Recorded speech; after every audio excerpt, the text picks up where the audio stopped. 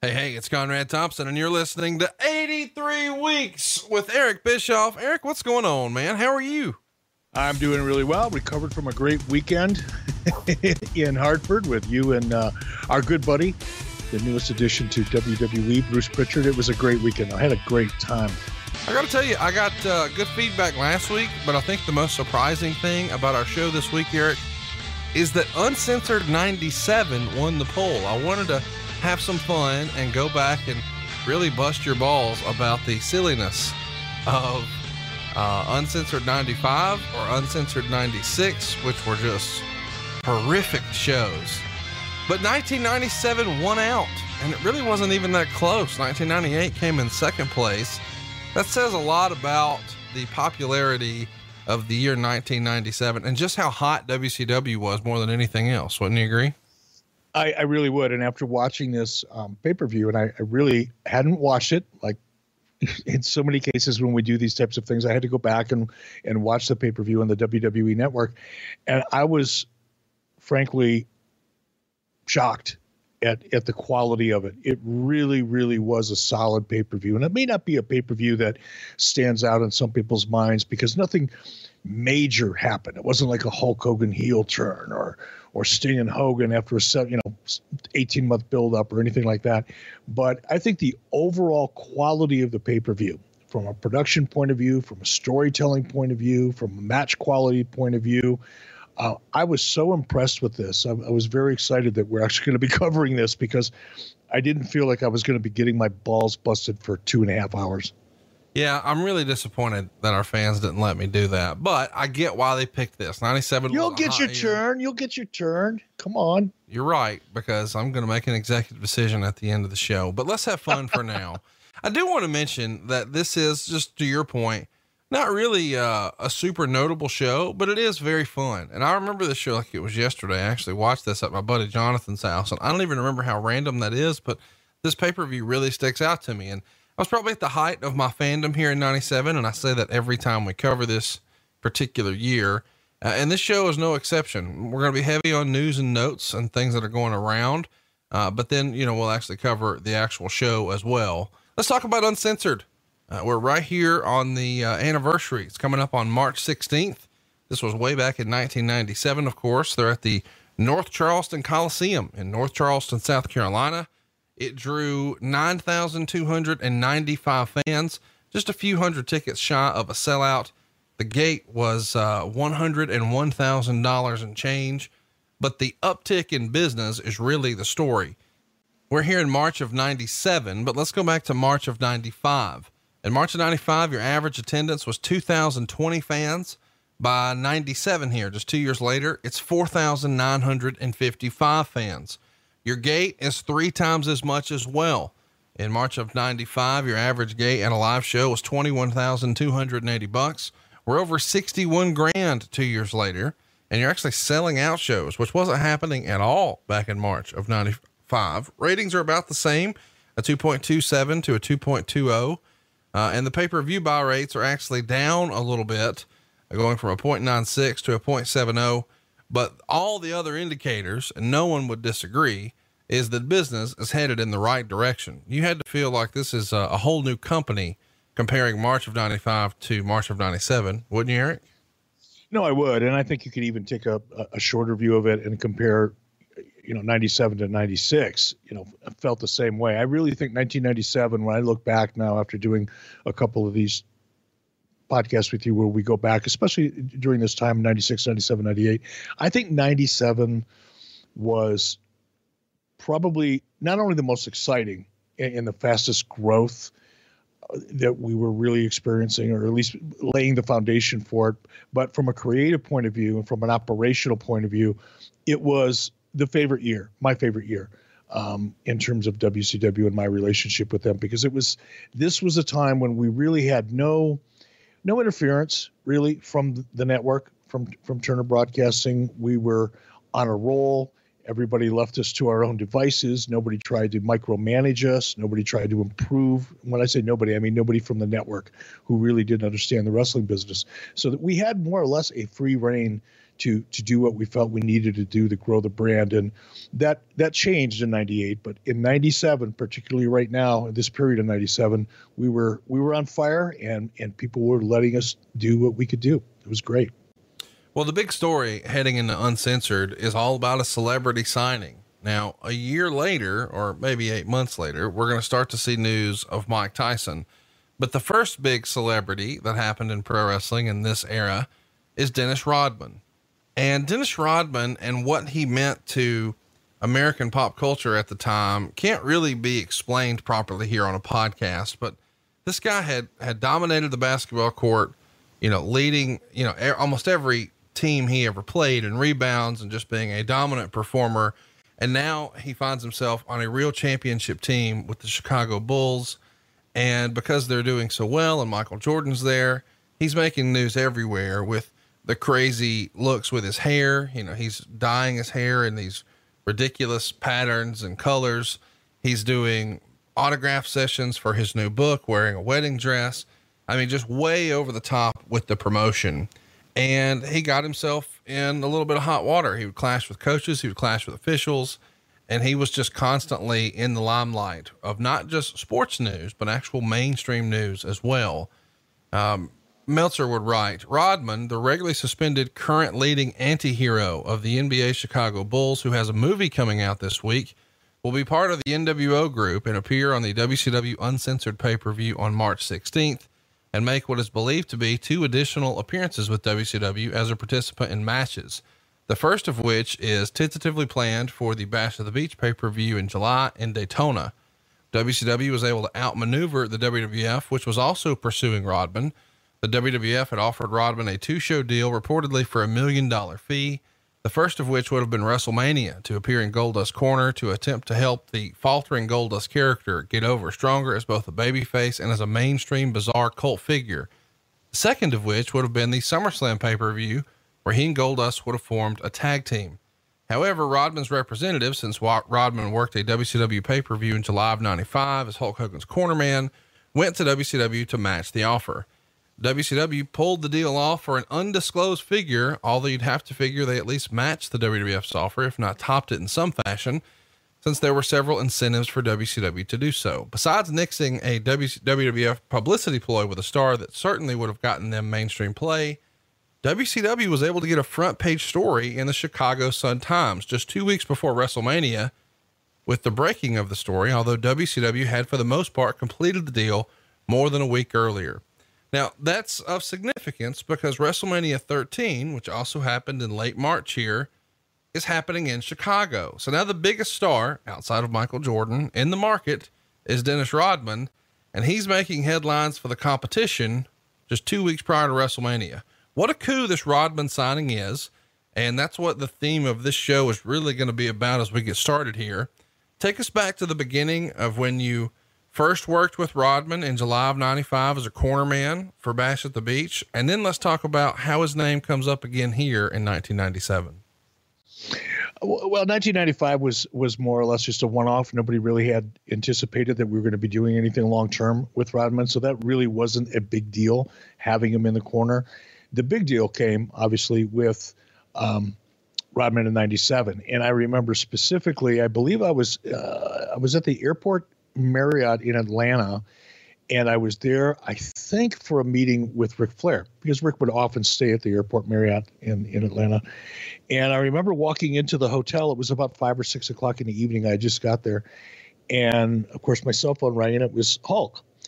And he said, "Hey, we've got an opportunity here." I said, "Okay, lay it on me." And he told me about Rodman, and evidently Dennis and Hulk. And the deal for us was relatively easy to put together, because Dennis was such a huge fan of Hulk Hogan. And at the time, he really wasn't familiar with that many people in WWF. So for Dennis, Hulk Hogan was the biggest name in the industry, and he just got along with Hulk.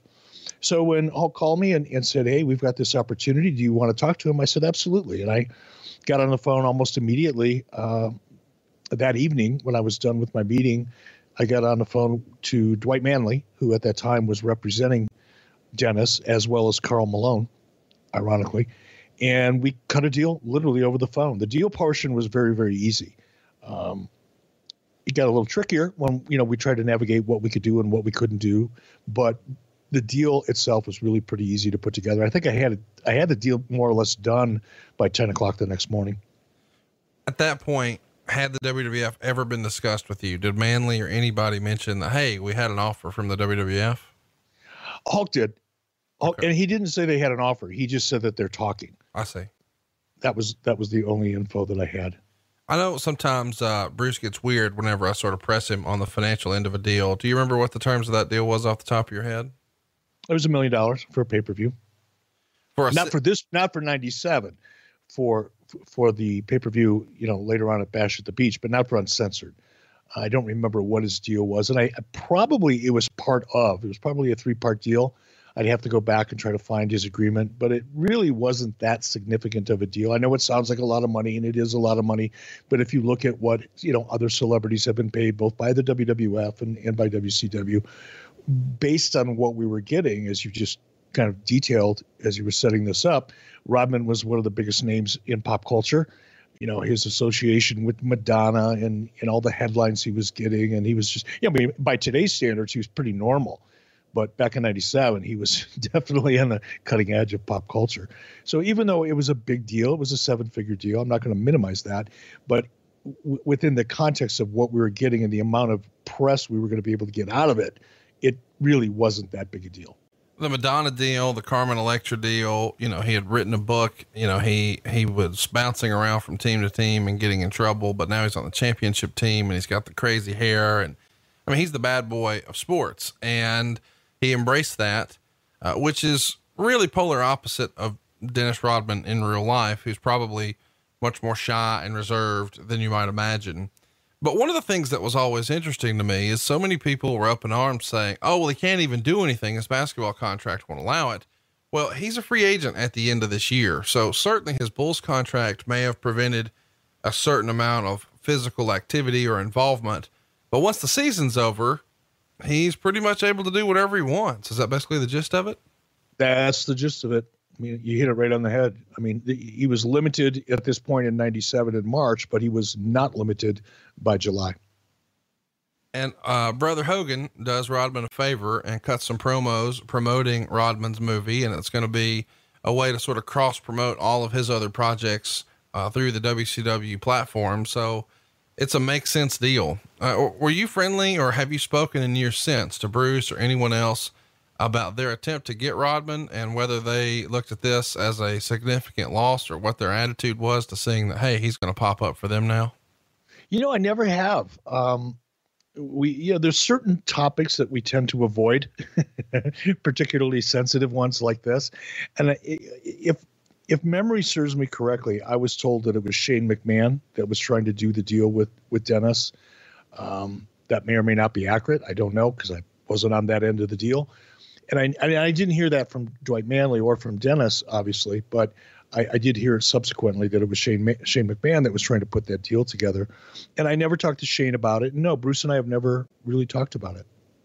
Let me ask, when you talk about bringing in a big celebrity like this, there's a certain contingent of the locker room that probably doesn't like that and feel like it's not fair that this guy's coming in and working this little and making this much money. And there's a certain amount of that happens pretty routinely. Even a handful of years ago, there were pretty vocal performers saying, hey, it's not fair that a part-timer like The Rock gets to come in and take a spot from one of the full-time guys who's been, beating his brains out on the roads every week. And instead he just slides in and gets the big money slot. And if that's the attitude for a guy like The Rock, who certainly paid his dues, it's got to exist for a guy like Dennis Rodman. Did you hear about that? Any sort of upheaval in the locker room of any sort? Not directly. Of course, you hear a lot of things indirectly, second, third, fourth hand, and so forth. And I'm sure there were some people there that resented it. And I guess it's human nature, unfortunately. But, fairness, when it comes to business, fairness and equity is in the eye of the beholder. And when you are the businessman making a decision about what a celebrity could potentially do for your brand, and all the ancillary benefit that comes along with a great program with a very high profile celebrity, you're measuring things that aren't obvious to the boys in the back. And I use that term because I hate it. But, the talent in general, has a basic understanding of the business of the wrestling business, very basic. They understand, in depth, what it takes to lay out a great match and how a great match should be, executed. And in some cases, talent understands psychology and all of that.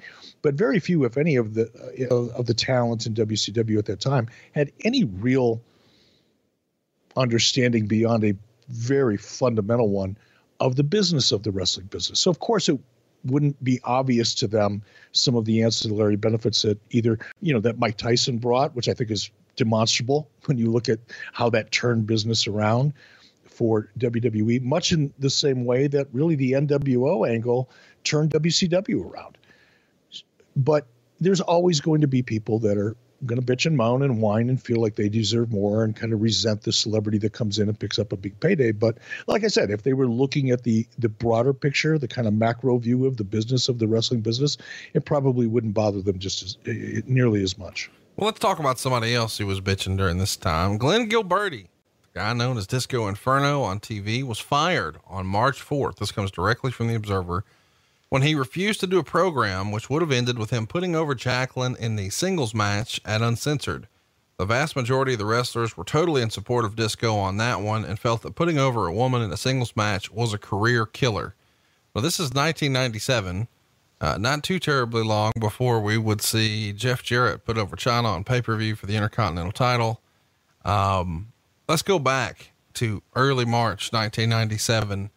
Whose idea was Disco and Jacqueline, and what can you tell us about his firing here? That was a Kevin Sullivan angle. Kevin was a big supporter of Jacqueline. That was all his idea. And I do remember it, and I didn't like the idea that Disco didn't feel like he should do what, Kevin asked him to do. So yeah, we had an issue, but it wasn't losing Disco for a period of time wasn't the most important thing on my list of things to worry about that particular time.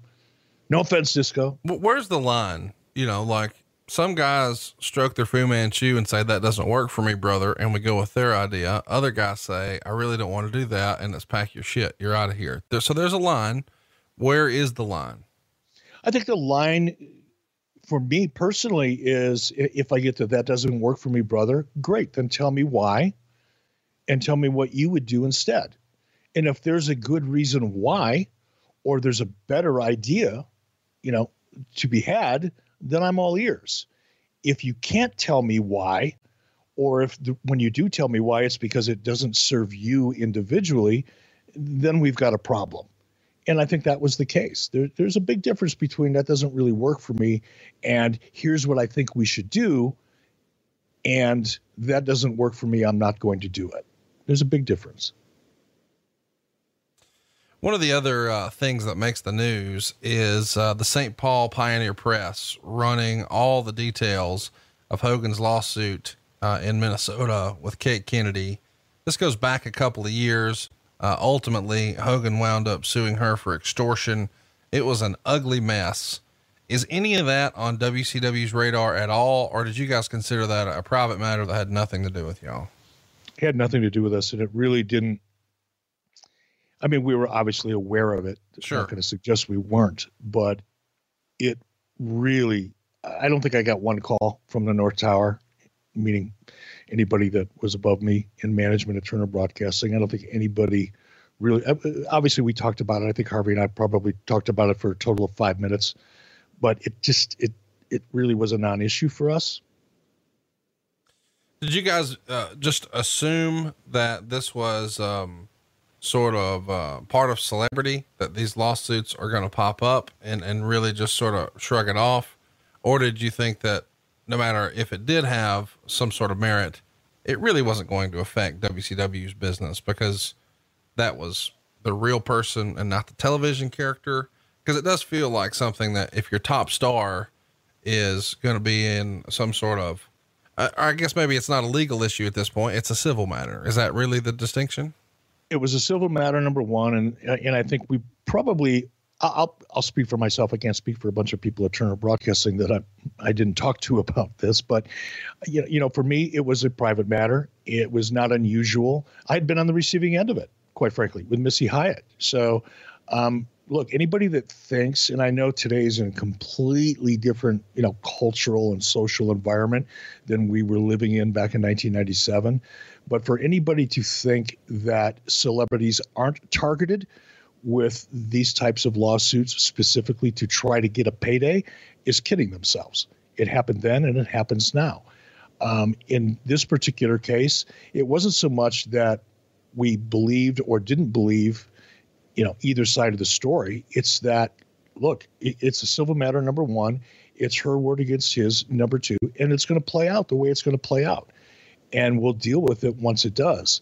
It's not like we were going to, all of a sudden abandon all of our plans and completely change our programming and, dump all of our creative and, go through a bunch of flaming hoops just because there was a civil lawsuit. It just, you couldn't possibly operate that way, or we chose not to. Let's put it that way. Arn Anderson's recently been in the news, and he was in the news back here in March of 97.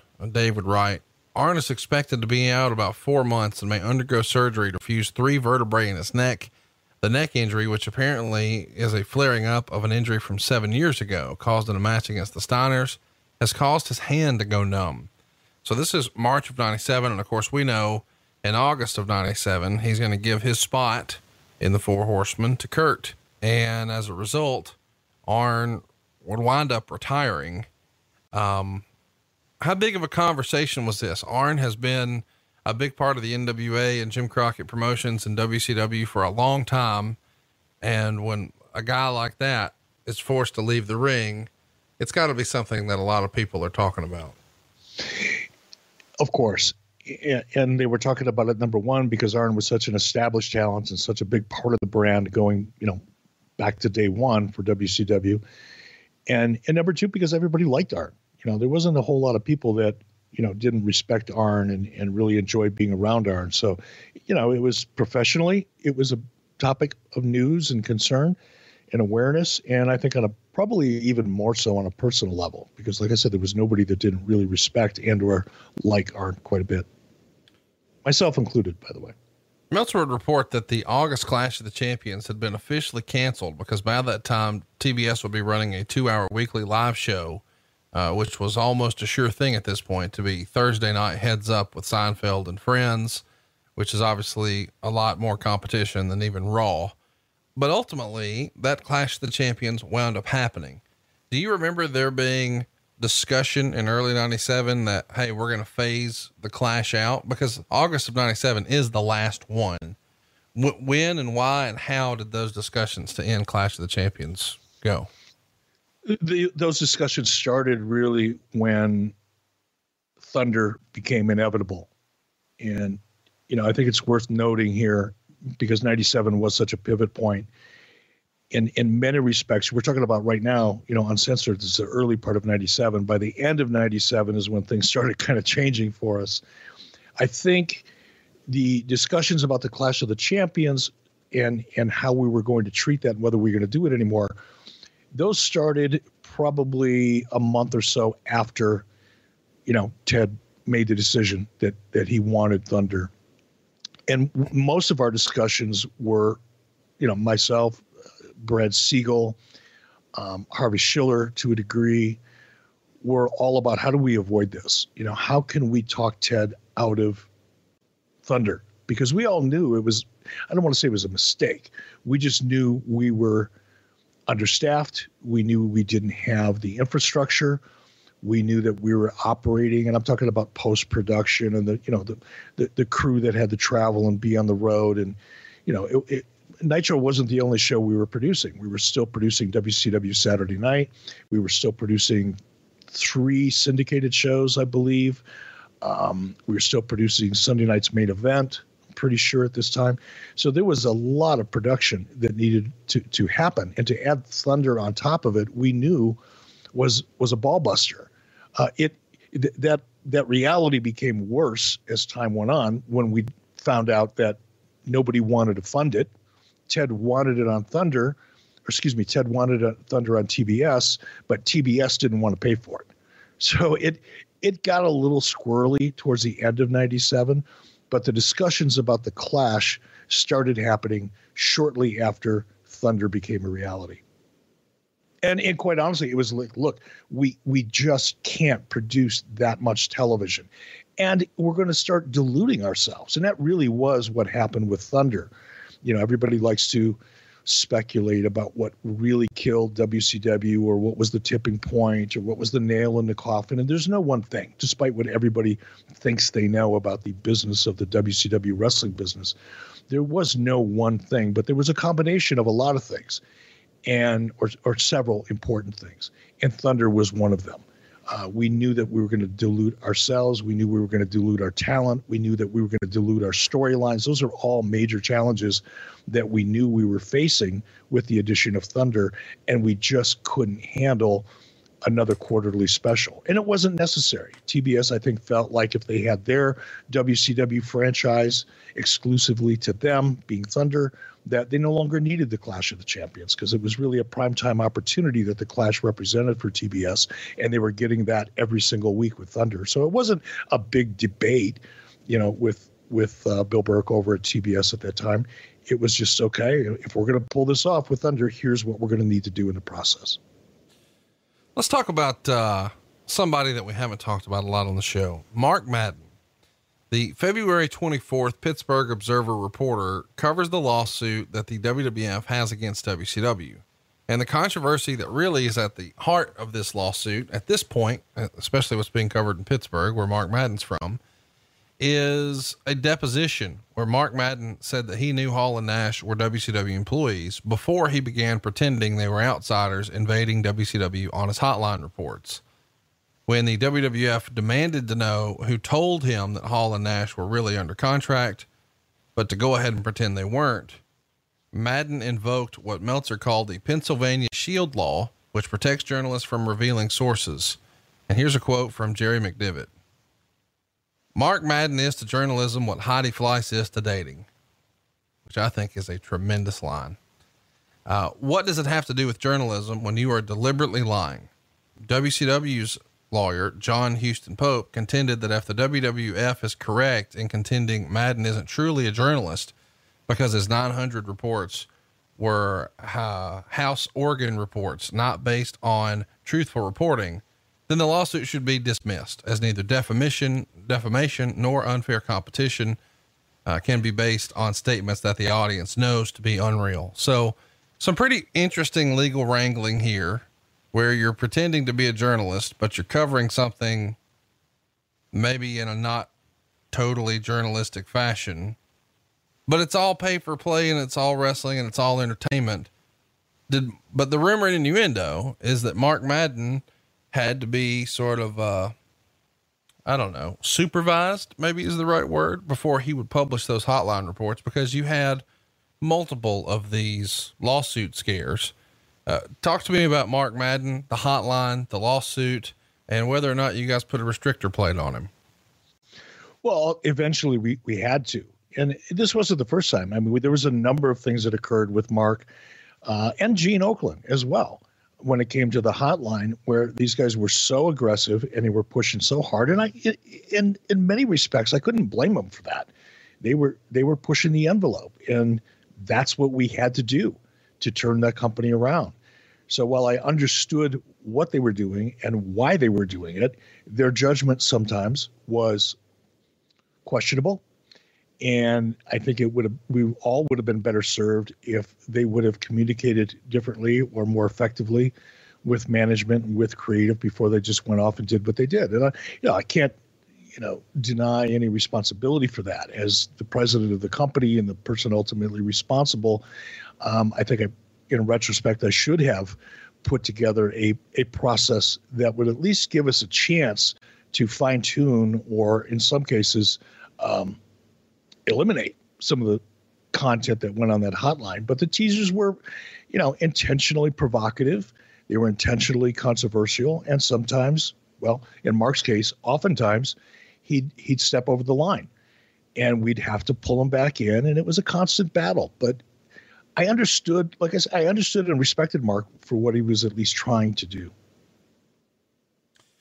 It's a fun, it was a fun time to be a wrestling fan because those hotlines were just crazy. And, they even come up now. Just the other day, I was talking to Mike Weber, who's at Fight Now, and he said that once upon a time, his duties were to listen to Madden's reports before they were published, just to make sure that somebody else had an eye on what was going on over there. But it was fun.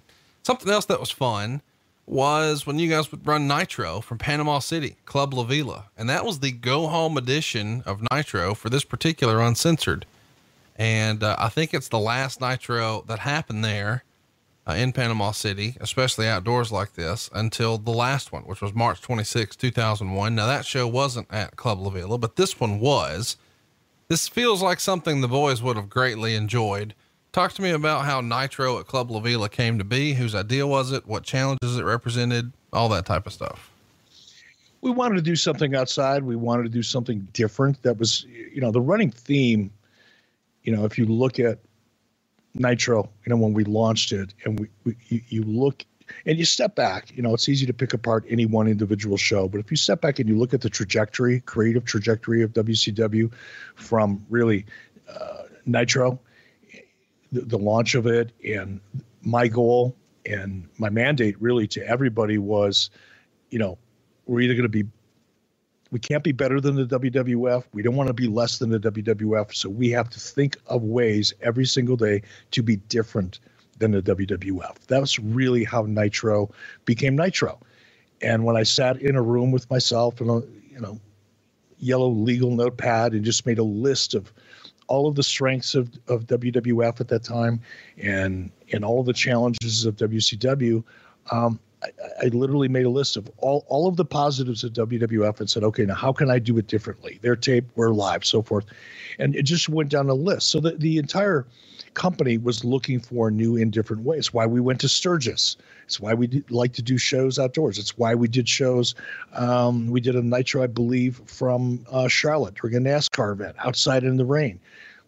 I always, live TV works because it's different and you feel like you're actually there and you're experiencing it live and in the moment with everybody else, including the people that are in the arena or at the event itself.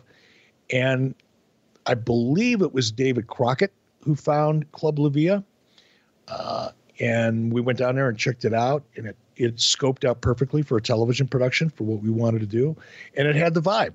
We were trying to skew younger. We were trying to attract a younger demo. What better place to do that than at spring break in Panama City, for crying out loud? So much like Sturgis was designed really not to, maximize the live event opportunity that a gate would create for us, or even merchandising. It really was, here's a live event that could really help establish us and brand us against the demo, which was 18 to 34-year-old males that we were really targeting at that time. That was the point of differentiation, I guess, of between WWF at the time and WCW, is that they were still, if you go back and look at WWF in 1997, they're still doing, Doink the Clown, cartoony circus-like kiddie shit. And we were going after an 18 to 34-year-old male demo that they were not. That was the strength. That's what grew WCW, and Club La Vila was a great way to help affect that. Well, it was an interesting time in wrestling and quite an interesting bar Club La Vila was, because, it's right there in the heart of the redneck Riviera, Panama City. And well, I'm sure the boys had fun. We'll leave it at that. This go home edition of Nitro on our way here has a Piper appearance, and Piper feels like he's going off script here. He's agreed to have the Horsemen as his partner at Uncensored, and then he calls the WWF liars, and he's specifically responding to criticism that has been dumped on him since Super Brawl, where he main evented against Hulk Hogan, saying, "When I was there last year and beat Goldust, I only had one hip then. and he's ripping on his critics and saying that he's not going to be a fair weather friend and turn his back on people, implying that the WWF has. And he says that they were right about there being no one hip wrestlers in the WWF. In fact, there's not one hip wrestler in the whole company. Again, that's why everybody watches WCW pay-per-views and not WWF pay-per-views. You guys were having enough trouble, keeping yourself out of the courtroom with this back and forth. Was any of this discussed, and how much of this is Piper just doing what Piper wants to do? Well, no, it was discussed. Roddy wouldn't go completely off script. Roddy was he was a gentleman. And although he would improv during his promos oftentimes because he didn't work off a script, but generally I knew in advance of where he was going to go and what he was going to do and say. Roddy was smart enough and experienced enough that if he was going to hit on a particularly hot topic, he'd run it by me first. There was nothing in that promo that was a legal concern. So even though it was edgy and he was calling out the WWF more or less on a personal level, but none of it was untrue. It was his point of view based on things that WWF had actually said. So there was no legal jeopardy and no reason to sanitize it. Towards the end of that Nitro, the NWO does an interview with Sting coming out with them, and Hogan gives Sting an NWO shirt, and he just stands there and doesn't take the shirt. And the show actually ends with Harlem Heat and Public Enemy fighting. So it's not the hot finish going to the pay-per-view that you might normally expect, but this is a different type of show. But it's probably one of the only times the Public Enemy were in the last segment on Nitro. That Nitro does a 3.51 rating. Raw only does a 2.34 rating. Even the replay for Nitro does well. It gets a 1.5. Let's get to uncensored here. Ice Train would pin Max in the dark match. And now we're off to the races with the real show. The first match is quite the match.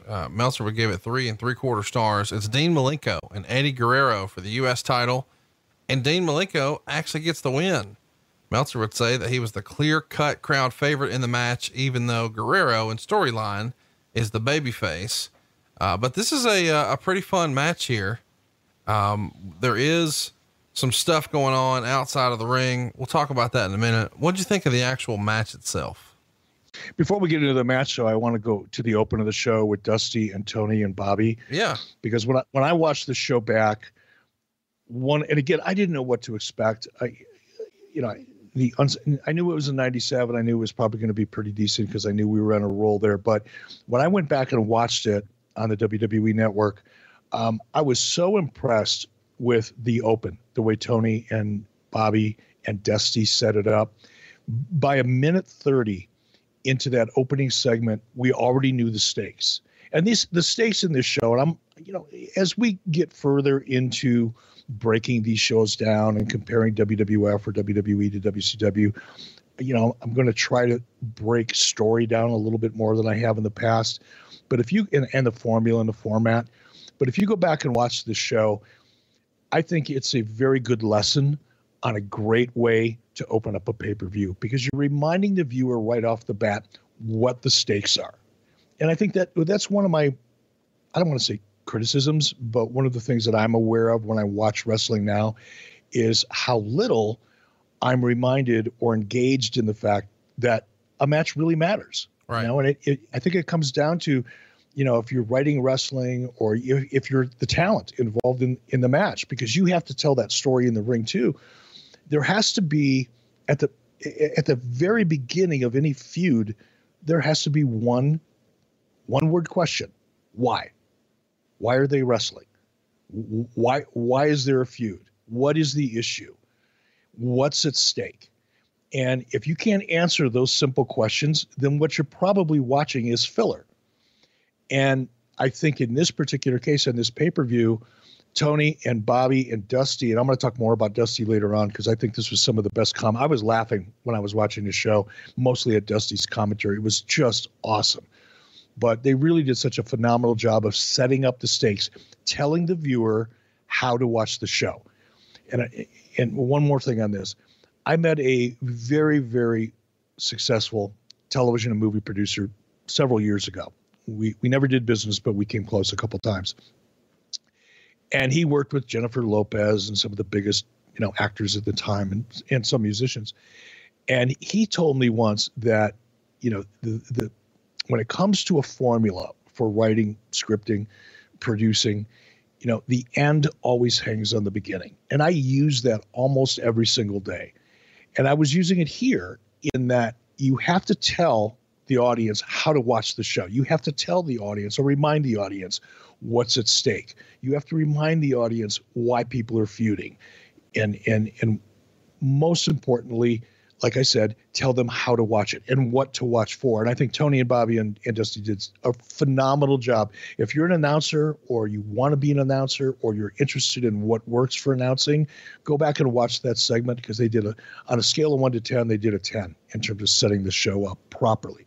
Now, as far as the match goes between Dean and Eddie, Eddie had, to me, had a little bit of a heel edge to him. It was very difficult for me to really distinguish who is the baby face and who is the heel in terms of the way they conducted the match. Eddie had that kind of almost a heel edge to him when he came to the ring. And we saw a lot of that throughout the match. I thought the match was phenomenal. I really, really dug it.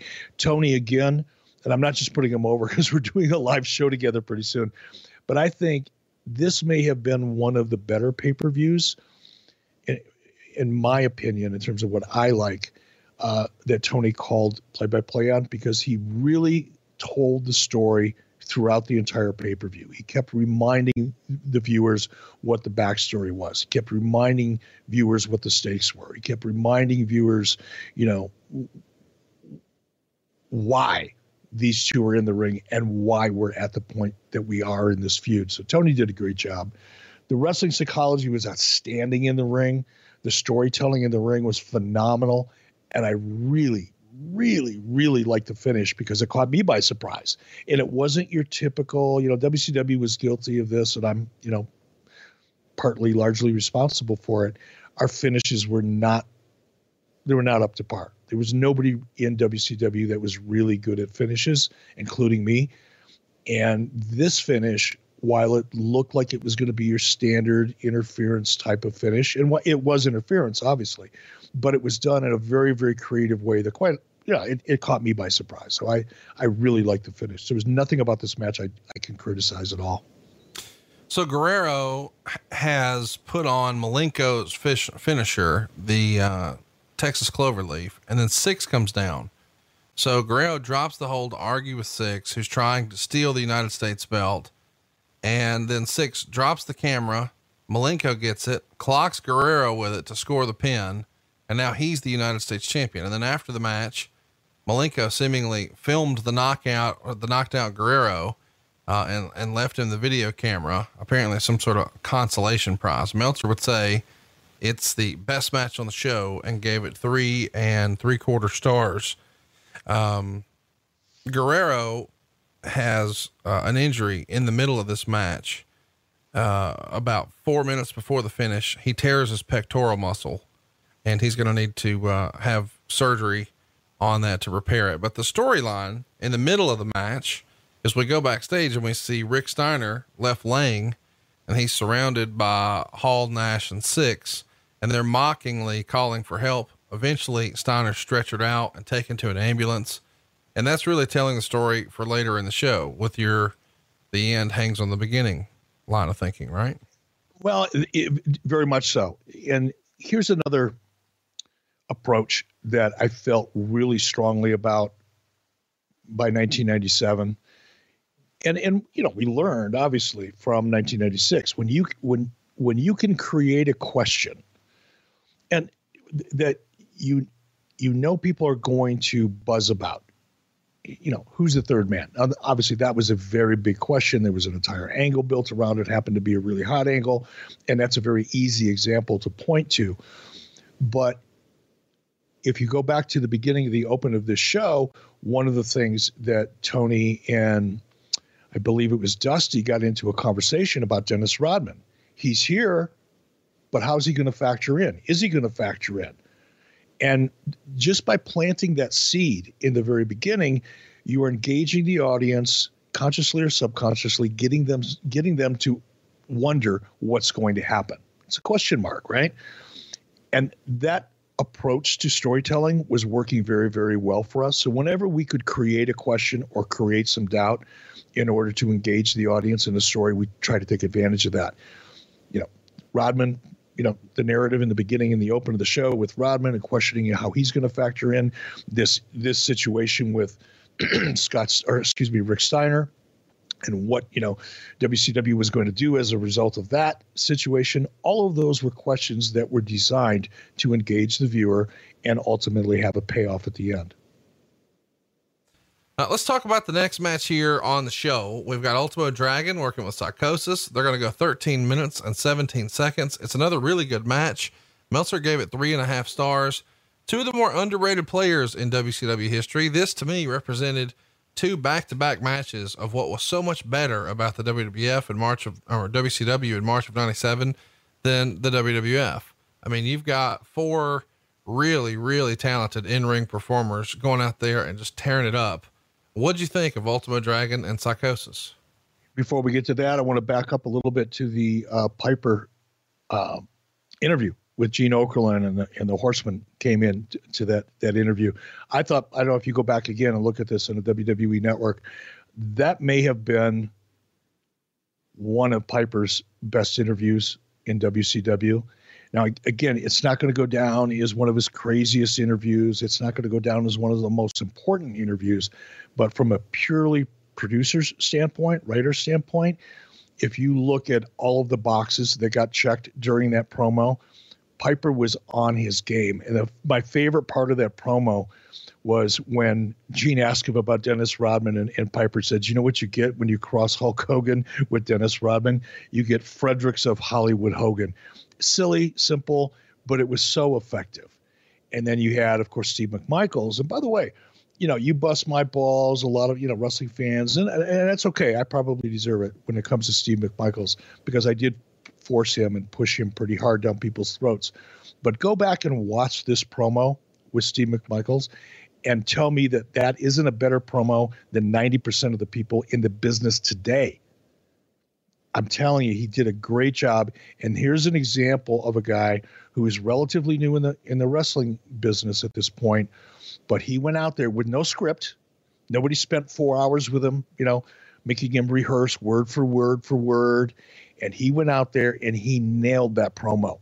So when people criticize Steve McMichaels or criticize me or WCW for using him and for putting him in the Horsemen, other than Arn Anderson and Ric Flair, there was nobody that was cutting a better promo than Steve McMichaels, at least in this particular scene that we saw.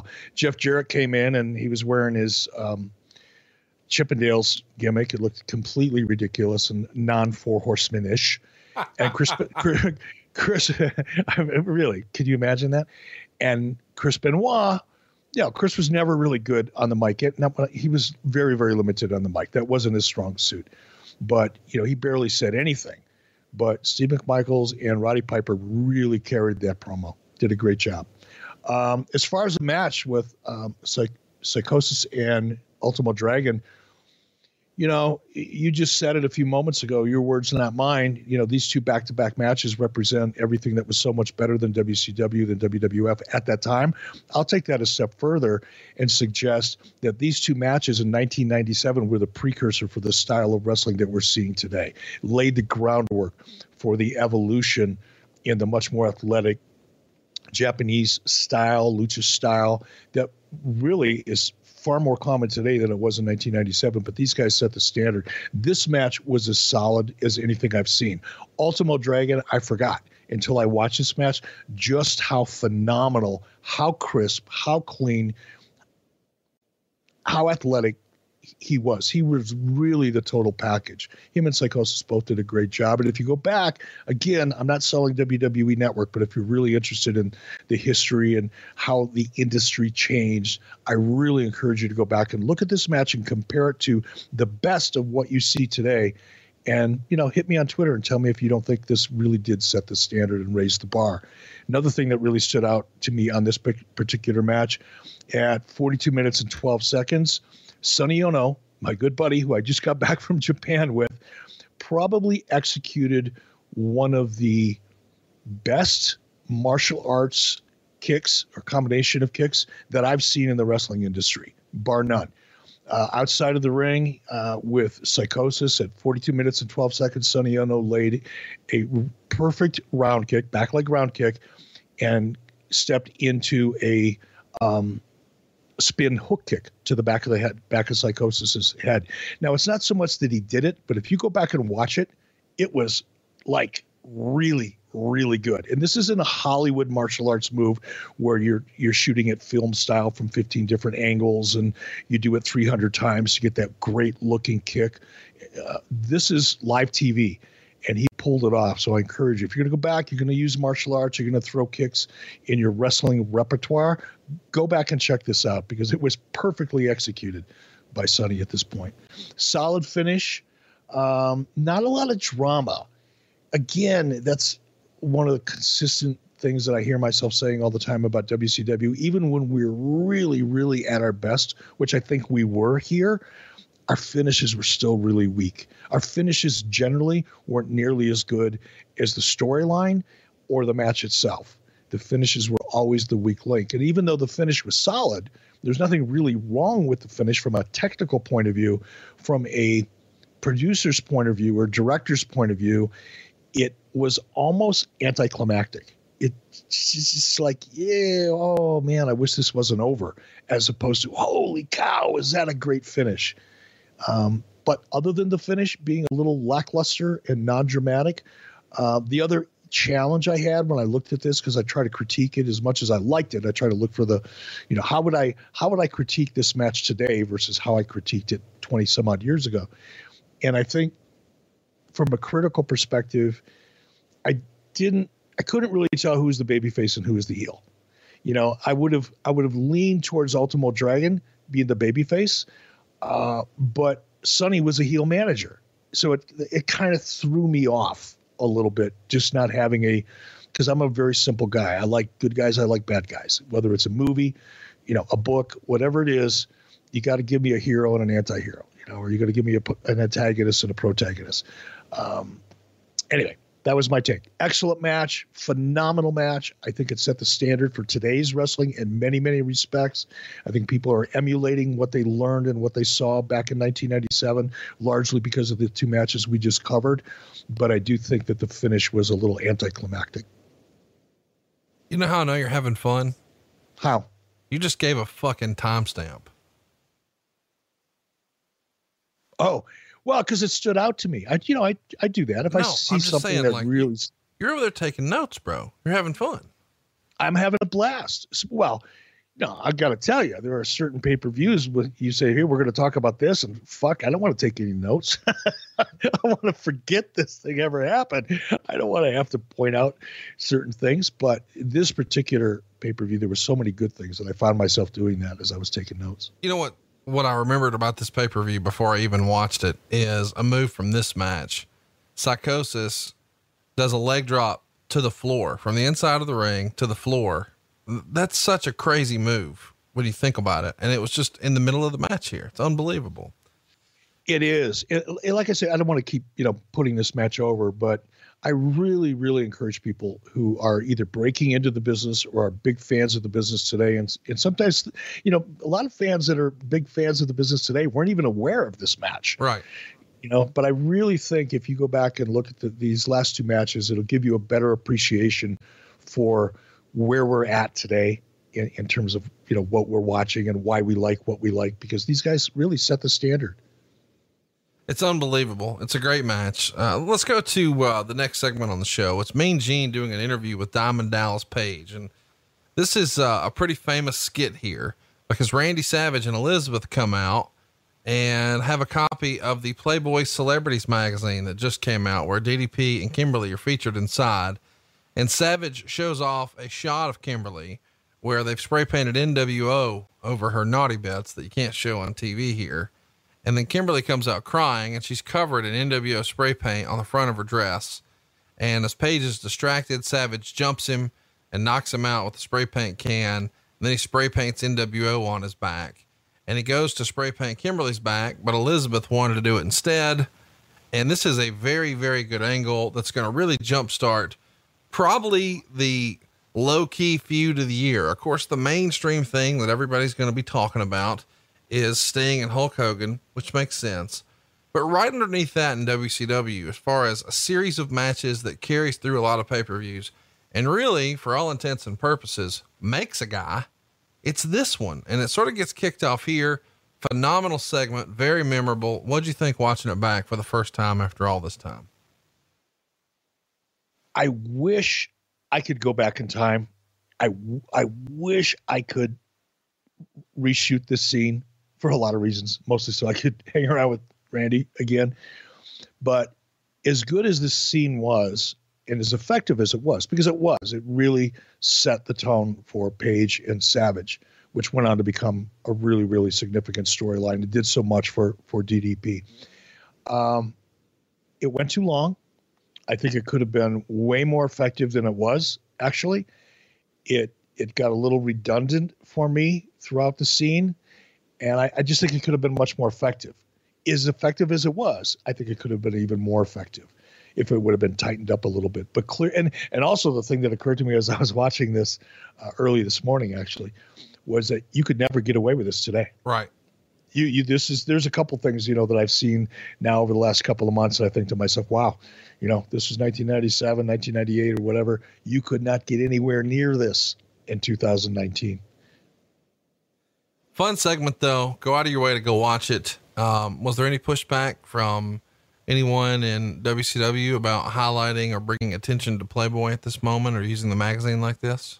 None whatsoever. These were the good old days. This was before Terry Tingle came along, standards and practices from Turner Broadcasting.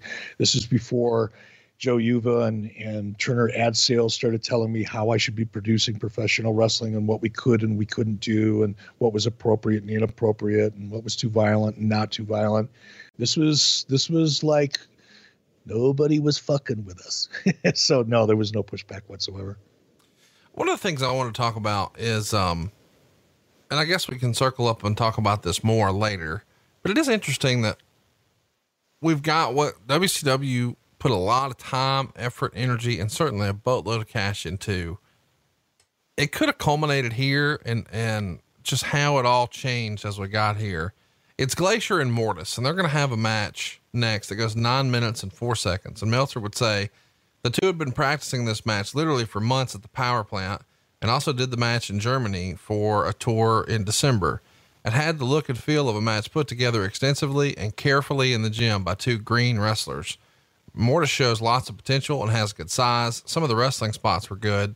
The martial arts spots, particularly the kicking, mainly looked slow and fake, but sometimes looked good.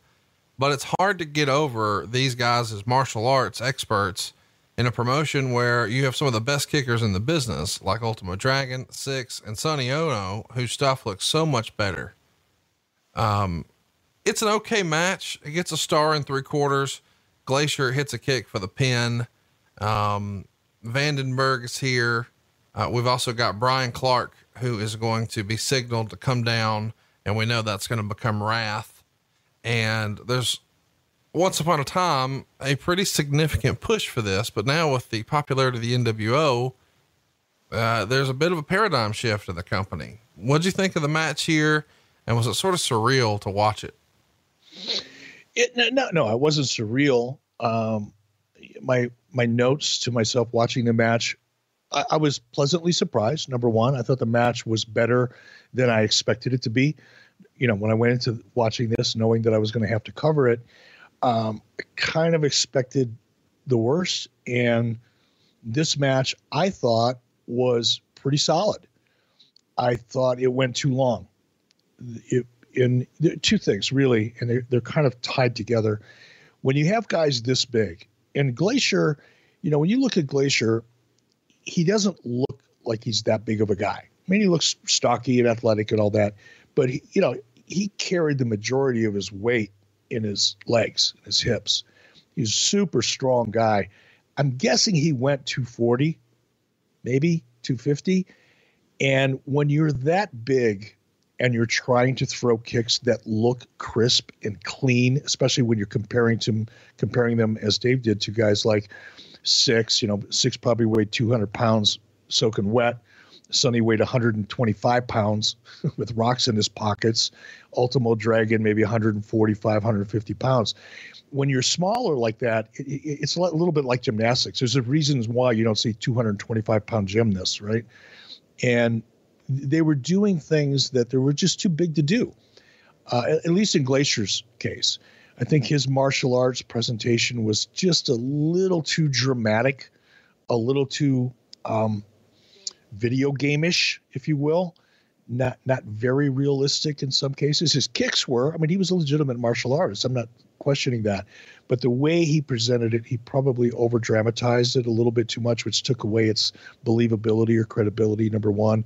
Number two, I think he was trying to do too many things over the course of a match that was really too long if you're going to be throwing a lot of kicks. But people don't realize, and Six could probably talk a lot more about this, and I can't really speak to it fluently when it comes to working in the ring, but I can tell you that throwing a kick takes about 75% more energy than throwing a punch or a clothesline, because all of your muscles in your glutes and your legs, your back, your lower back, your abs, it takes a lot of energy to throw a kick, and you tire out very, very quickly in a competitive environment. And I'm pretty sure the same is true here. And I think the fact that these guys were trying to throw so many kicks, especially as big as they were over the course of a 9 or 10 minute match, was just too much.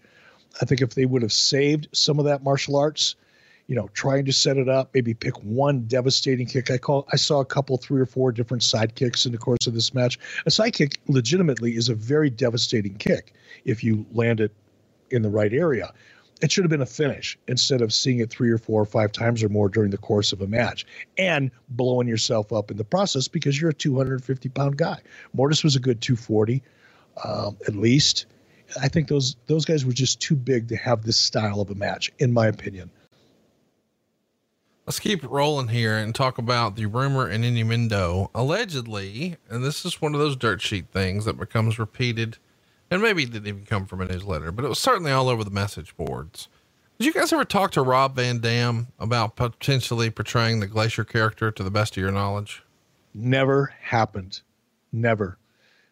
Not with me, or not with my approval. Did anybody else do it? I can't suggest or confirm or deny that Terry Taylor, Kevin Sullivan, or Mike Graham or somebody else may have had a conversation with him. That could have happened, but the Mortis character was my project, good or bad. And I would have probably been aware of that. And I never had a conversation with Rob about that at all. Let's keep it going here on the show. You guys show an old black and white videotape from a few weeks prior that aired on TV, I believe. And it was the Steiners, Hall, and Nash car accident. And we see Rick and Scott in the car. Take me through this, because it's a pretty controversial looking clip. It's definitely a departure from the norm. So it feels like it would have been right up your alley. Absolutely up my alley. And I loved it. When I saw it this morning, I thought it was so well done. It was believable. It didn't look like your typical, I don't want to sound negative. So many times when I see backstage angles that involve cars and motorcycles and garbage trucks and beer trucks, and I mean, so much of it, you literally have to allow yourself to believe it because it looks corny. And if you ask yourself, well, would that ever really happen? You're pretty much challenged to accept the fact that, you know what, this would never really happen. You can't really sneak a garbage truck into an arena. You really couldn't get away with that. This wouldn't really happen. And that's okay. Sometimes you just have to allow yourself to suspend disbelief and just enjoy it for what it is. This one, to me, this scene, this setup of Hall and Nash running the Steiners off the road looked as real as anything that I've seen on Cops. I mean, this looked really, really good. It was extremely well done. It was believable from the get-go. Now, even to the point where if you're the viewer at home and you want to be cynical and you want to be one of those people that sit back and criticize everything because you think if you were writing it or producing it, you could do it so much better. And look, that happens in everything. People sit and watch the Super Bowl and There are businesses today that exist because it gives fans a chance to talk about what they would have done. Fantasy football, what would you have done? How would you win, a football game? I always say, after a day after the Super Bowl, I could probably coach the losing team to a winning game after the fact. You know what I mean? But this particular scene with Kevin and Scott in particular running the Steiners off the road was believable. One of the first things you ask yourself, or I ask myself oftentimes, and even when I'm watching WWE today, and I only ask myself this question because I struggled with it so much in WCW and even in TNA, is you have to ask yourself, why is a camera here? If you're shooting a scene backstage between two people who are ignoring a camera, you've got to have a plausible reason why the camera is there, in order for the audience to really believe it's a spontaneous moment where there just happens to be a fly on the wall that's catching the action. In this particular case, they checked that box. This was Hall and Nash being Hall and Nash. Oh, there they are. Let's have some fun. They were filming it for their own entertainment, which all of a sudden allows you to believe that this could really be happening. It's sometimes subconscious, but it's very true. And in this particular case, we knew why we were filming this. We were filming it because Hall and Nash are a couple screw-ups that love fucking with people, and they wanted to film themselves, antagonizing the Steiners. I thought they did a phenomenal job, and I thought it was produced extremely well, and it was very believable to me. It is a fun clip. I kind of forgot that it even aired on this show, but what a cool moment from WCW history. Let's talk about the next match, maybe a little less cool. Marcus Alexander Bagwell beats Scotty Riggs in a strap match, so the American males are no more.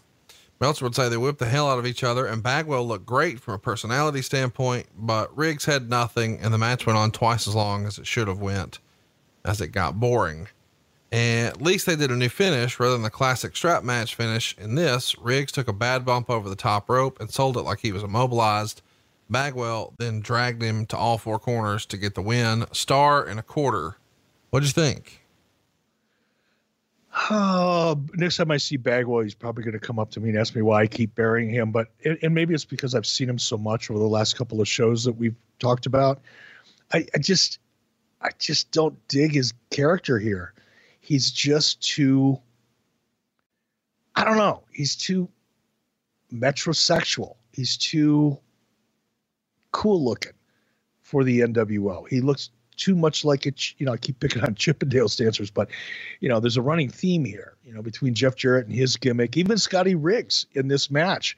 I'm looking at this thing and I'm going, where have I seen this outfit? Oh, I know. He must be, him and Jeff Jarrett must be sharing costume designers, because it looked god awful. Here's a good, note to any any wannabe professional wrestler out there, or even if you're in the business as an independent guy, don't wear a fucking white gimmick to the ring. Just don't wear white. It doesn't look good. I don't care who you are. And Scotty Riggs didn't have much of a personality anyway. Technically, he wasn't bad. He was pretty good technically, but there's just no charisma. There's no, I would agree with Dave Meltzer here. There's just no reason to really care one way or the other. The finish I thought was pretty good, but I couldn't wait for the match to be over, quite honestly. Tommy Dreamer has talked about the fact that he was offered a position in the company before the American males became a thing, and he turned it down. And when he turned it down, Scotty Riggs became the other American male. Is that Tommy Dreamer kidding around? Or do you remember there being a discussion about that? No, there was no. Okay. Do you know Tommy Dreamer? I do. That's a question from social media. I had never heard that story. So I thought, you know what? I don't know the context of how he said it. That seems like it's Tommy fucking around. Yeah. I mean, if Tommy did say it, that's Tommy fucking around, because that's right up his alley. Tommy Dreamer is one of the American males with Bagwell. I mean, that's laughable. I mean, so I'm pretty sure that was some kind of internet rumor. Next up, the NWO does an interview, and they appear to be pretending to be stoned, which is kind of fun. In reference to Kimberly, Scott Hall says he thought Silicon Valley was in California. Next up, we get the Harlem Heat working a match with Public Enemy. It's a tornado match, and it's an ECW style brawl using lots of foreign objects, which I know you hate. things like the trash can lid, a toilet seat, a frying pan, and a cookie sheet. And Sherry even gets in on the act as well. Johnny Grunge is bleeding, but you guys are not referencing it or really getting tight shots of it. It gets 2.5 stars. Ultimately, Jeff Jarrett and Steve McMichael will come out and hit Rocco with the briefcase, and then Booker T pins him after a Harlem hangover, which is the somersault leg drop. What'd you think of this match? Not your favorite characters. You hate gimmicks. I assumed you hated all of this. Before I give you my verdict on that match, go back to the NWO promo with the guys who were, I guess, pretending to be stoned. I didn't know that till just now, but I can see why you would read it that way. And maybe that was indeed it. I don't even know. But the reason I like that promo, and it's one of the reasons why the NWO became the most successful wrestling angle in New Japan professional wrestling history, by the way, that according to former executives of New Japan, is because it was a non-promo promo. Instead, it was, let me tell you what we're going to do. You know, wrestling promos for so many years have followed a pretty traditional pattern or standard pattern, and it's always somebody yelling. You know, there's always people screaming. Everybody's always, you know, from 1 to 10, they're always at a 9. They start out at a 9, they end up at a 10. So there's not a lot of variation. And I used to tell people, especially young guys that I was directing and producing that were doing promos, is, you know, if you can imagine, just to make a point, and I'm going to kind of deviate from our format here, but when you're watching television, if you're home and you're watching television, you turn on the news and you see a talking head or two not saying anything. It's like dead silence. And they look a little concerned. That draws you in. The silence is what actually draws you in. The fact that they're not yelling or they're not talking, in the case of talking heads, news people, you actually tune in and go, okay, what's going on? I better pay attention to this. This is unusual. This is not what they normally do.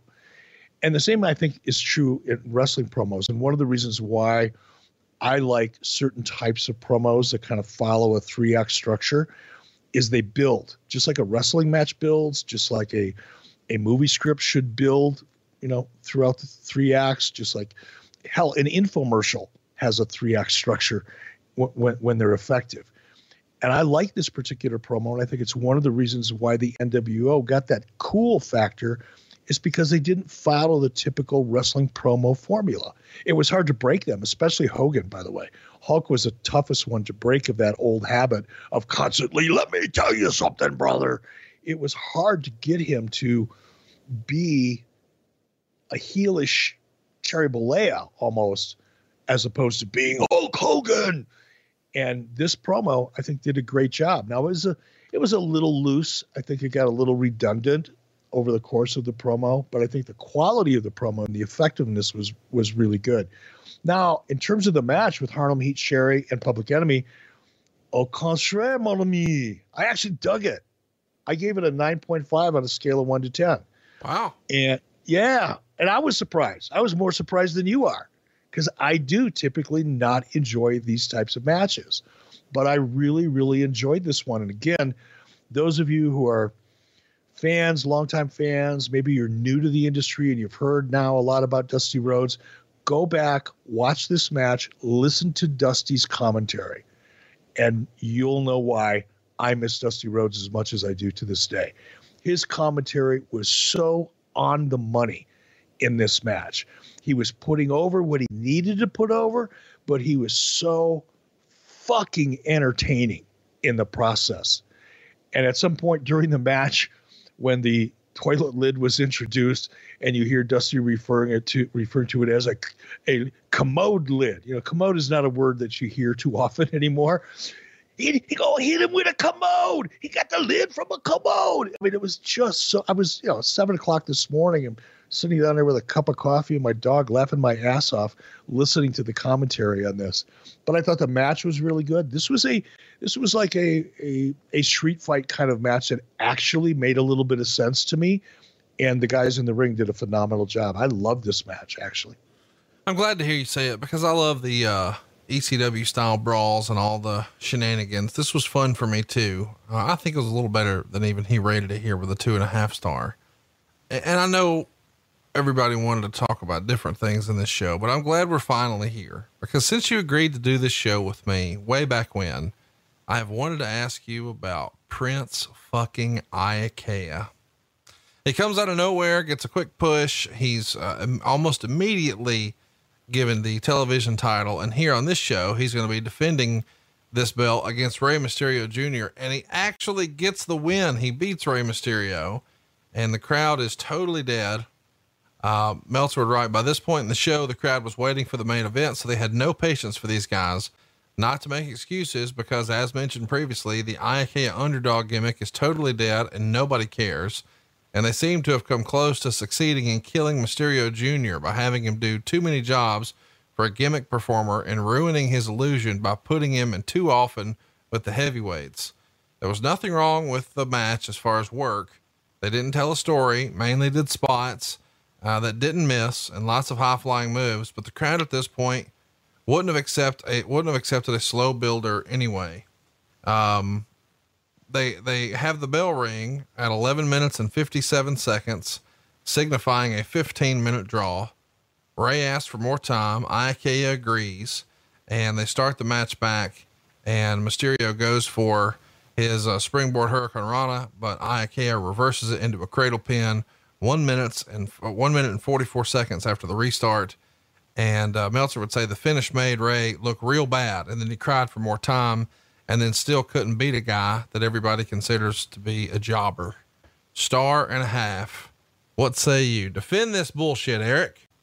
I don't feel the need to defend it, but I do want to take an opportunity based on this match and Dave's coverage of it to just talk about the fact that, so often the narrative in the peripheral media, whether it's Dave Meltzer, Wade Keller, or whoever it is, who's ever writing about wrestling in their respective sites or publications, one of the common narratives that you hear is, the younger, especially back then, younger guys not getting a push, not getting, young talent over, not giving young talent an opportunity. Hell, you busted my balls over the past couple months, about certain people that we'd put on a pay-per-view that don't seem pay-per-view worthy. Well, how do you make someone pay-per-view worthy if you don't put them on a pay-per-view? How do you get a young guy over like Iaukea if you don't give him a win over an established star? Now, I'm not suggesting that we didn't,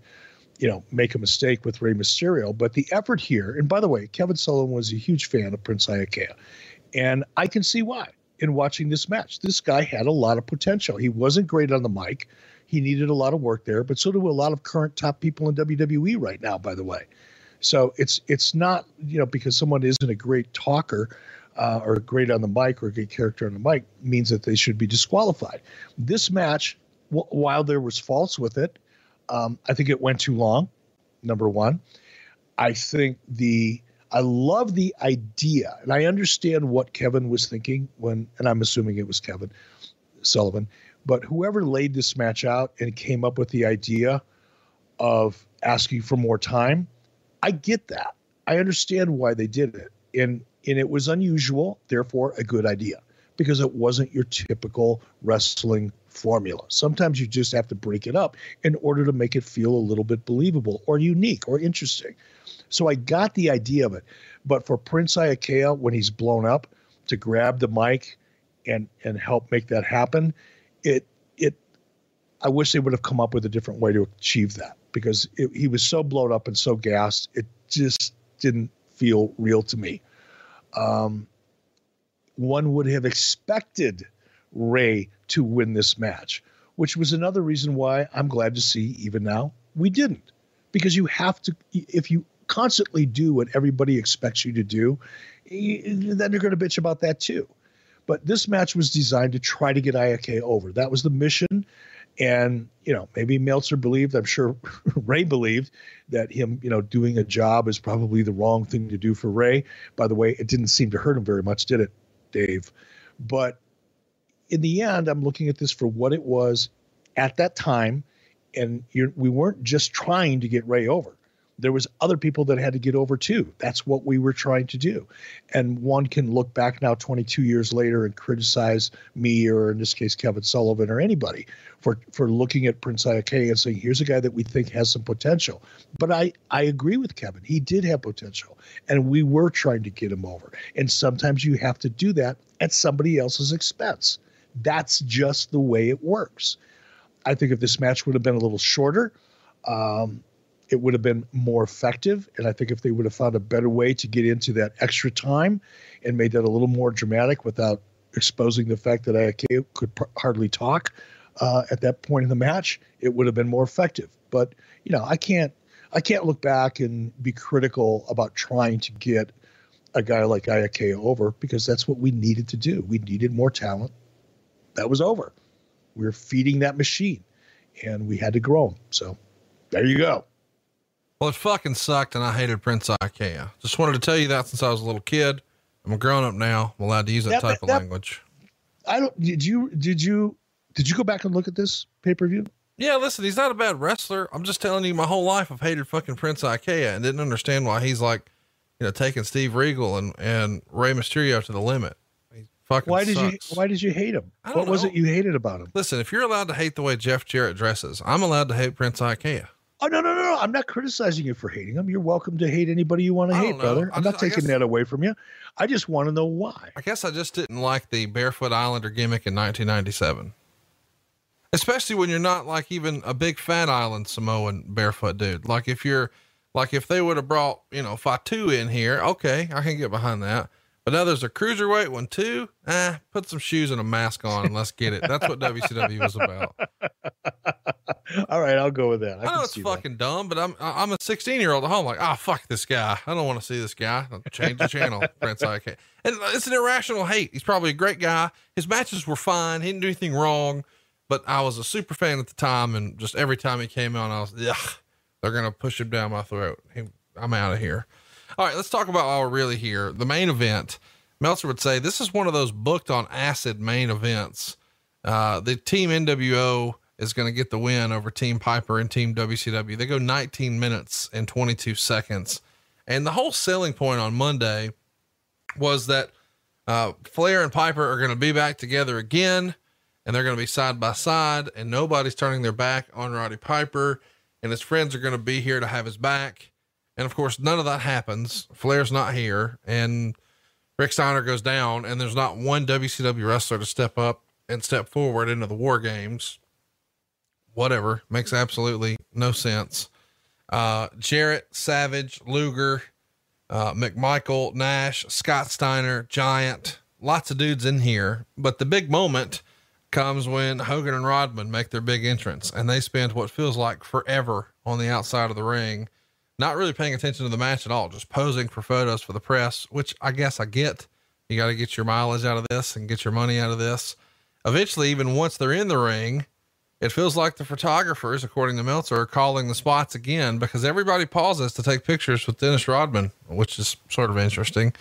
Luger would rack Hogan. Savage gets the spray can from Rodman, clocks Luger with it. Hogan falls on top for the pin. They all beat up Luger after, and Rodman spray paints NWO on his back. They paintbrush him. And after they've left him laying, Sting comes down from the ceiling. They've been chanting for Sting for a while. He's got his baseball bat, and he uses the bat on Hall, Nash, and Savage, and introduces his new finisher, the Scorpion Death Drop, backwards DDT. And after building up the heat with Rodman, Hogan finally goes in, and Sting drops Hogan as they go off the air. Huge pop for Sting here. Pretty confusing match, pretty confusing rules. The steps for the match were like, if WCW wins, the NWO must give up all their belts to the executive committee, and the NWO must leave WCW for 3 years. And if Piper's team wins, then Piper gets a cage match against Hogan down the road. And if the NWO wins, they can vie for any title at any place at any WCW event. There's just a fucking lot of stuff going on here. It's too much. And have you ever heard, and I don't know what the saying is verbatim, but it's like, if you've got a really good idea, you should be able to pitch it to somebody in an elevator. Yeah. The elevator pitch. On the way up to the third floor. You know what I mean? Right. If it takes longer than like 45 seconds to explain something, you're probably you probably have to rethink it. Right. Right. And I love stakes. I mean, stakes drive story. You can't have story without stakes. You can't have drama without stakes. It is the beginning and the end of every great story, is being able to define, isolate, and put a highlight on why it matters and what the risks are. It's what I mean by stakes. And in this case, I love the idea, going back to the beginning of the pay-per-view, how we set up the stakes. But as I was listening to Michael Buffer explain it, it's like, motherfucker, he'd be on the 14th floor by the time he got all that out, even with stops. I mean, it was just too much, and it was confusing. I'll be very honest with our listeners and with you. I actually had to fast forward through this. I liked the beginning, and I obviously, and I did watch a good portion of the actual match, but I found myself hoping it would get over with pretty quickly, or at least getting into the finish. And I did fast forward through a good portion of it, because you just got too many people in that ring. Right. It's another reason why I don't like, three ways and 6-man tags and all of that. Number one, I think from a storyline perspective, it dilutes the issue. The personal issues are diluted when you have more than two people involved. Number one. Number two, from a production point of view, it's really hard for the audience. It's not hard for the wrestlers. They're good at it. But for the audience, whether the live audience or the audience at home, to really be able to follow what's going on in the ring as it relates to the stories and the issues that are supposed to be driving it, it's just too hard. The action inside of, WCW ring, I think was 20 by 20, might have even been 18 by 18. I can't remember, but the ring is just not big enough for all of those people to be able to do anything that's visually stimulating to watch.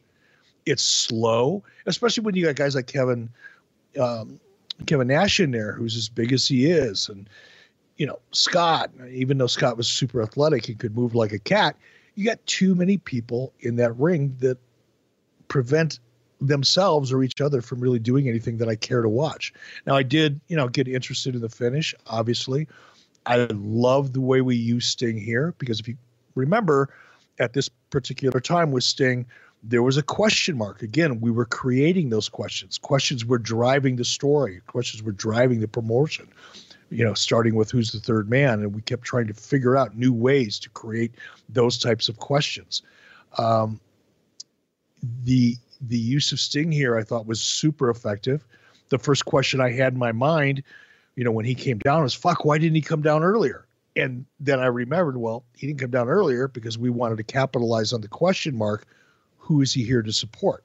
And if he would have come down and cleaned house, it might have been a more effective way to finish the match, especially one that was as awkward and cumbersome and confusing as this one was. It would have had a great ending to it, but we got that ending anyway with Sting. And I think it drew out or elongated that period of time where we weren't really sure what Sting was going to do. But overall, I thought it was very effective, but the match was hard for me to watch. We have an expression in the South I'd like to teach you. You ever see a monkey fuck a football? My dad used to say that all the time. Well, maybe it's not from the South, but that's what this is to me. This is a monkey fucking a football. I don't disagree. I want to like it. You've got so much talent, but it just feels like, this is a fucking mess. And I don't know why, because you've got, as we said, all that talent. I do want to mention something that, and I know there is a part of this story that we can't tell here on the show because we just don't want it out there, but we do tell it at some live shows and with the understanding that, hey, please don't film this. But allegedly this is the show where you guys go visit the Stern Show and you take Hulk Hogan, you take Dennis Rodman by to promote the show. And when Hulk Hogan makes that appearance on Howard Stern, he of course is there to plug Uncensored, as he should be. It's a big deal. You've landed, what a coup it is to have Dennis Rodman on the show. Hogan has no idea where the pay-per-view is taking place. That fucking tickled me in my research when I'm trying to find, hey, what's going on? And Howard says, hey, where is it? It's on pay-per-view. I know, but where? He literally had no idea where the show was. Is it fair to say that maybe you guys had been, well, for lack of a better word, naching the night before you went on Howard Stern? Yeah, naching like in Nature Boy Ric Flair. Let's just say, I can certainly relate to and empathize with why Hulk couldn't remember where the pay-per-view was, because it was a very, as you've heard on the live show, and I've told you the story privately, it was a very interesting and colorful evening, and an even more interesting and colorful morning. But yeah, it was a tough day.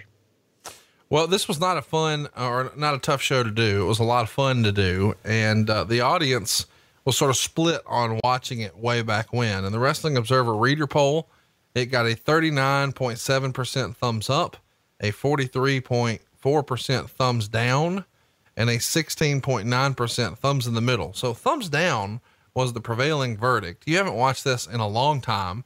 What did you think of the match, or what did you think of this pay-per-view as a whole? I think it's one of WCW's better pay-per-views overall. And again, I've said this, I'm going to continue saying it because I think the context in which I say it is pretty important, at least to me. But I look at these things now from a producer's point of view and Sure. a writer's point of view and even a director's. And when I go through my mental checklist of all the boxes that need to be checked in order for something to be really effective, I'd say we checked in almost every match. We checked the majority of the boxes that we should have. I thought the show was produced very well. I thought the narrative, the announcing, the use of Mike Tenay, which we haven't talked about here, using Mike Tenay sparingly, particularly when we were talking about action relating to the luchadors or to our Japanese wrestlers. That was when Mike Tenay was at his very best. And that is the right way to use Mike Tenay. And I hope he gets another crack at it, because if, when TNA put him in play-by-play, we're talking about Mike Tenay, I think they did him a disservice. I think he did himself a disservice by taking that role, because that's just not what he's great at. But when you put him in a three-man booth and you tap in to that vast amount of knowledge and great instinct that he has for putting over what's unique about international talent, I really, really love the way we use Mike here. So I love the storytelling. I think we set pretty much every match was set up fairly well. Some of them were set up very well. Even the match with Prince Iaukea, which kind of came off a little cold to me and not a lot of great backstory. I know you hated him. I know the match was certainly not the highlight of the pay-per-view, but I thought it was a pretty solid match. Might have been the weakest point of the match. I would say between that one and the Bagwell-Riggs match were probably the two lower points for me, but they were both decent matches. Overall, I loved it. I wish I could do it over again. I wish I could have focused on one really, really important stake or set of stakes. I don't think I would ever put that many people in the ring again. I think it's just a recipe for boredom, because you can't possibly present enough dynamic, exciting, meaningful action and or story resulting from it to satisfy the audience. It's just too hard. It's too much for them to watch, and they disconnect as a result. But other than, a couple of things here, I really dug this. I thought it was great. Well, let's see what our listeners thought. Let's go to at 83 weeks. We asked you guys the question. Hey, have a question about Uncensored 97 for Eric Bischoff? Fire away right here. All right, let's get to the questions, Eric. Let's do some rapid fire here. Are you ready? I'm ready. Josh wants to know, I love the commentary team on this show. So funny, and they had great chemistry. My question is, what was your relationship with Tony Schiavone like in WCW? To me, he's the most underrated and underused talent in the business, and WWE has seriously missed the boat on him the last 20 years. I always get along pretty well with Tony. Tony was not the most personable person when I first started in WCW. And by that, I mean, he was always friendly enough and professional in every way. So it wasn't like I felt like he was indifferent or didn't want me there, or there was any personal issue. But Tony, how do I describe him? He was so methodical and almost surgical in the way he went about things that there was no emotion in it. He was really just he was the kind of guy that would sit there and look at a giant pile of bricks and a big pile of concrete mix on the other side of the room and go, okay, we need to build a brick wall here. Here's how we're going to do it. Let's start. He's very methodical about things and unemotional in the way he expressed himself. So I never really felt like I got to know Tony on a friendly basis until towards the end, later on, as we started working, I guess, differently together once I became the president of the company. And I relied a lot on Tony. Tony was, throughout my entire experience with him, he was the type of guy that, if you gave him a task or a challenge or a responsibility, once you handed it off to him, you never had to think about it again. And that's a hell of a compliment, by the way, because there's very few people like that in the world, at least in the entertainment industry that I've experienced. He was that guy, though. No matter how big the challenge was or how much the responsibility was, once you handed it to him, you could totally forget about it. You knew that he was going to deliver. That's one of the things I really enjoyed about working with Tony. As things went on and our relationship changed, it got friendlier and more personable. So I always enjoyed it. As far as his play-by-play, I have to admit I appreciate it a lot more now than I did then. I don't really think I appreciated Tony's skills as much as I possibly could have or should have back then. But I go back and I listen to announcers now, whether it's WWE, and I'm not knocking anybody. A lot of it has to do with the fact that in WWE, there's a formula, there's a protocol, there's a process. And it was much different in WCW. We were looser. It was more improv. It was a lot more ad lib. And Tony was really, really good at it. I think if anything, Tony was probably overexposed early in his career at WCW. And I think if anything, that might have hurt him, just because you unlike Jim Ross, you always kind of look forward to hearing from Jim. You didn't quite look forward to hearing as much from Tony because you heard so much from him. As a play-by-play guy, he was really, he was carrying probably 75% of the narrative, as he should, or 60% at the very least. And play-by-play guys are a little tough to listen to after a while because you do hear them so much. You start to subconsciously even tune them out for that reason. But when I go back and I listen to him now, especially this show, I made a note to myself right in the very beginning, of what a phenomenal job he did handling the narrative, not just in the beginning of the show, but all the way throughout the show. He really did a phenomenal job of telling the story. Lots of questions about Sting. Why was Uncensored chosen to be the pay-per-view where Sting finally attacked the NWO? I think it's became clear to me watching this back in terms of the timeline. This is where NWO had been running roughshod on WCW for quite a while. And if you go back and you kind of look at the story points here leading up to this show and even during this show, we were clearly trying to put NWO at a disadvantage. I was suspended.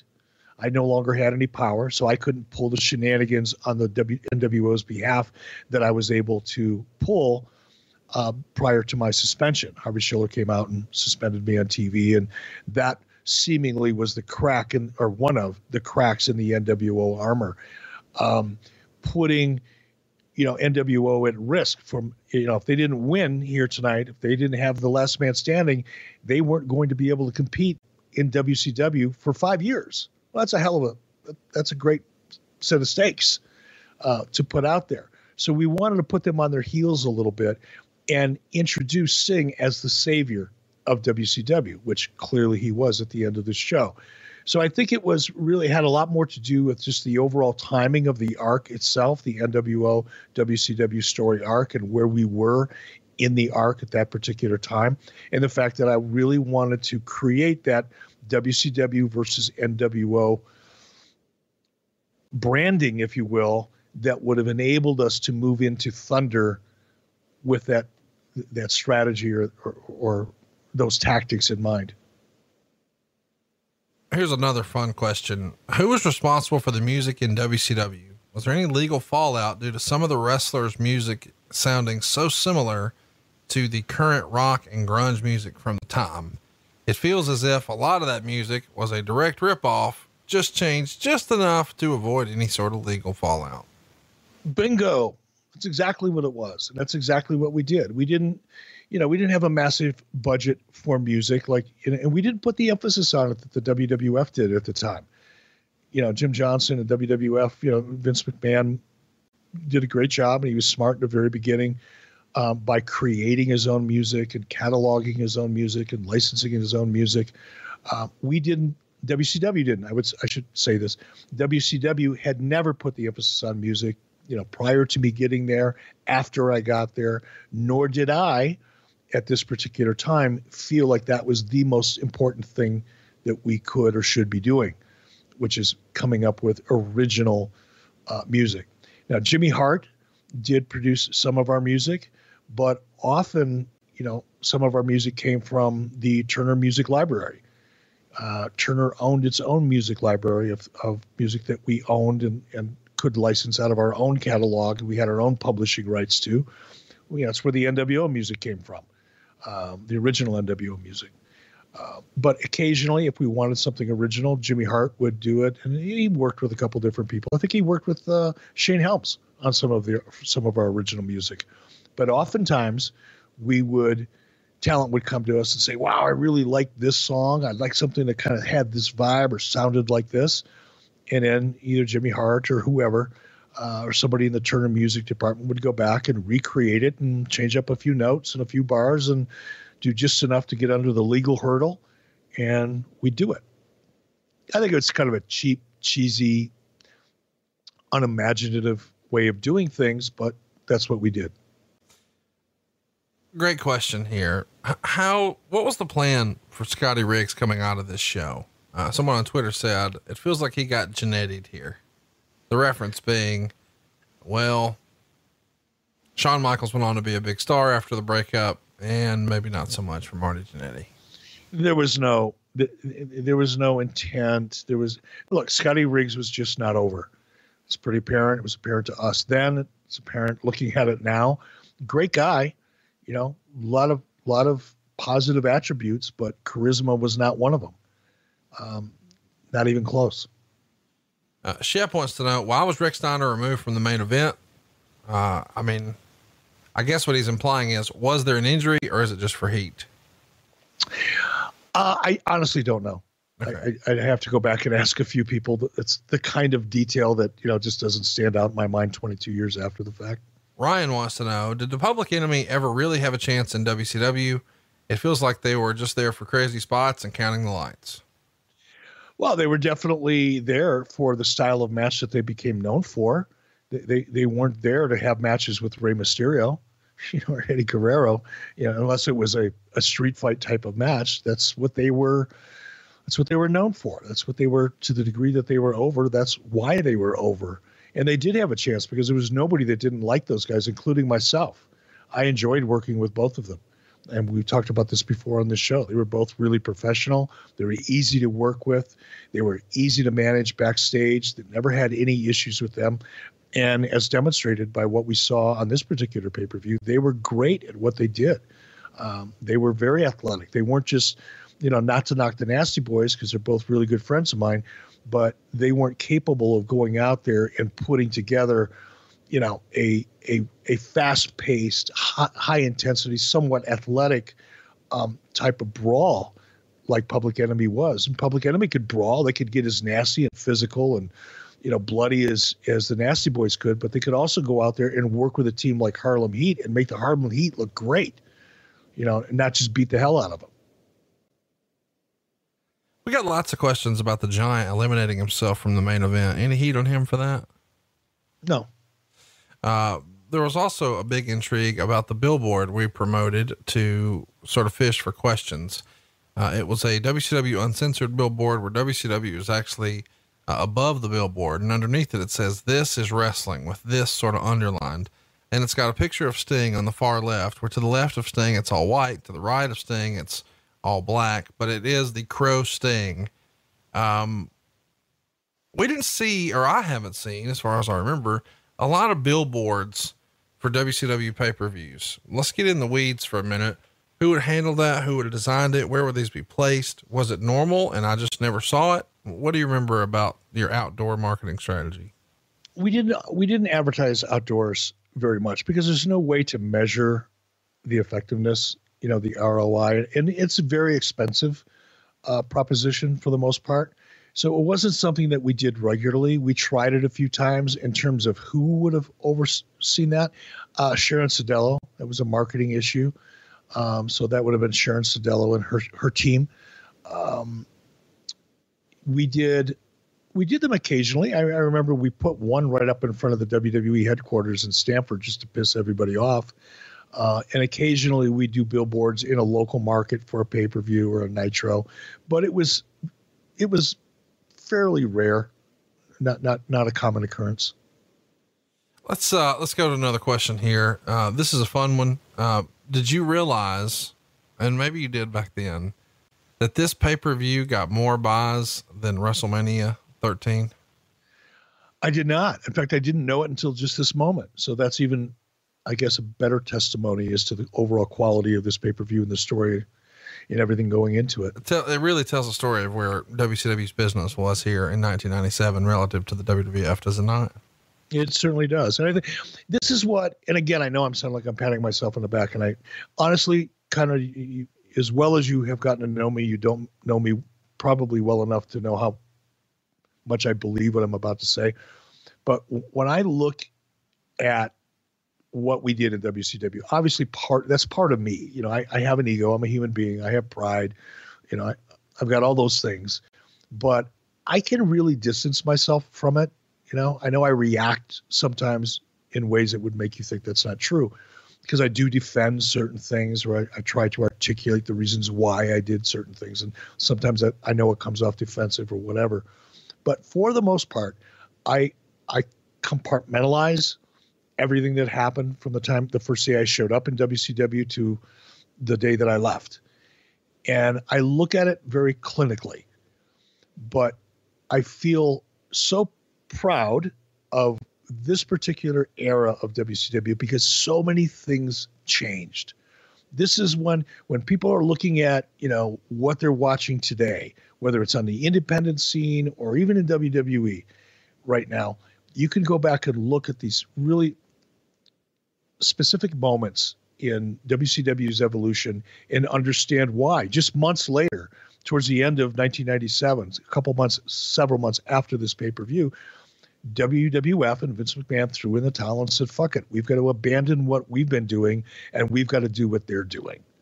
And to be able to force Vince McMahon to acknowledge the competition, abandon his formula, completely throw, the kiddie wrestling approach out the window and adapt what we did. And admittedly, he did a better job. I'm not trying to defend myself against where we ended up and where Vince ended up. But this period of time right now in 1997, go back and study it and really see what was the WWF doing in the March of 1997 versus what WCW was doing in March of 97. And then go on to look at what WWE was doing in 1999 and 2000. So much of what you see here in Uncensored evolved into what became the Attitude Era and so many of the formulas that WWE not only adapted to that we had established, but improved upon. And again, I get so excited looking at the Eddie Dean match, for example, or the Ultimo Dragon, Psychosis match. That really, I think, defines today's wrestling. And it all started in WCW. It all started with that talent because they brought that skill to the ring. So I get excited about it when I see a show like this. Somebody online asked, and this is a fun question, could the argument be made that the finish of this pay-per-view is the hottest thing WCW ever did? No, I think it was effective. I think it was a great pay-per-view. Obviously, I've been beating that drum now for 2 hours and 20 minutes, but I don't think it was the hottest finish. I mean, arguably, Hogan turning on Savage would probably qualify as the hottest finish we ever did. But this was certainly one of the top 5 or 6, I'd imagine. John brings his skewed sense of humor. Jeff brings tips to cut strokes off your next round. Together, It's those weekend golf guys. They'll pay a lot of money to PXG and Titleist and Callaway and on and on and on, right? How many yards do you think you're going to pick up with that extra driver? I think I can get an extra 5 to 10. What if I give you 15 to 20? Can you pay me more? Jeff Smith teaches on a sliding scale. Those Weekend Golf Guys, the podcast, part of the Believe Network. Just search BLEAV on YouTube or wherever you listen.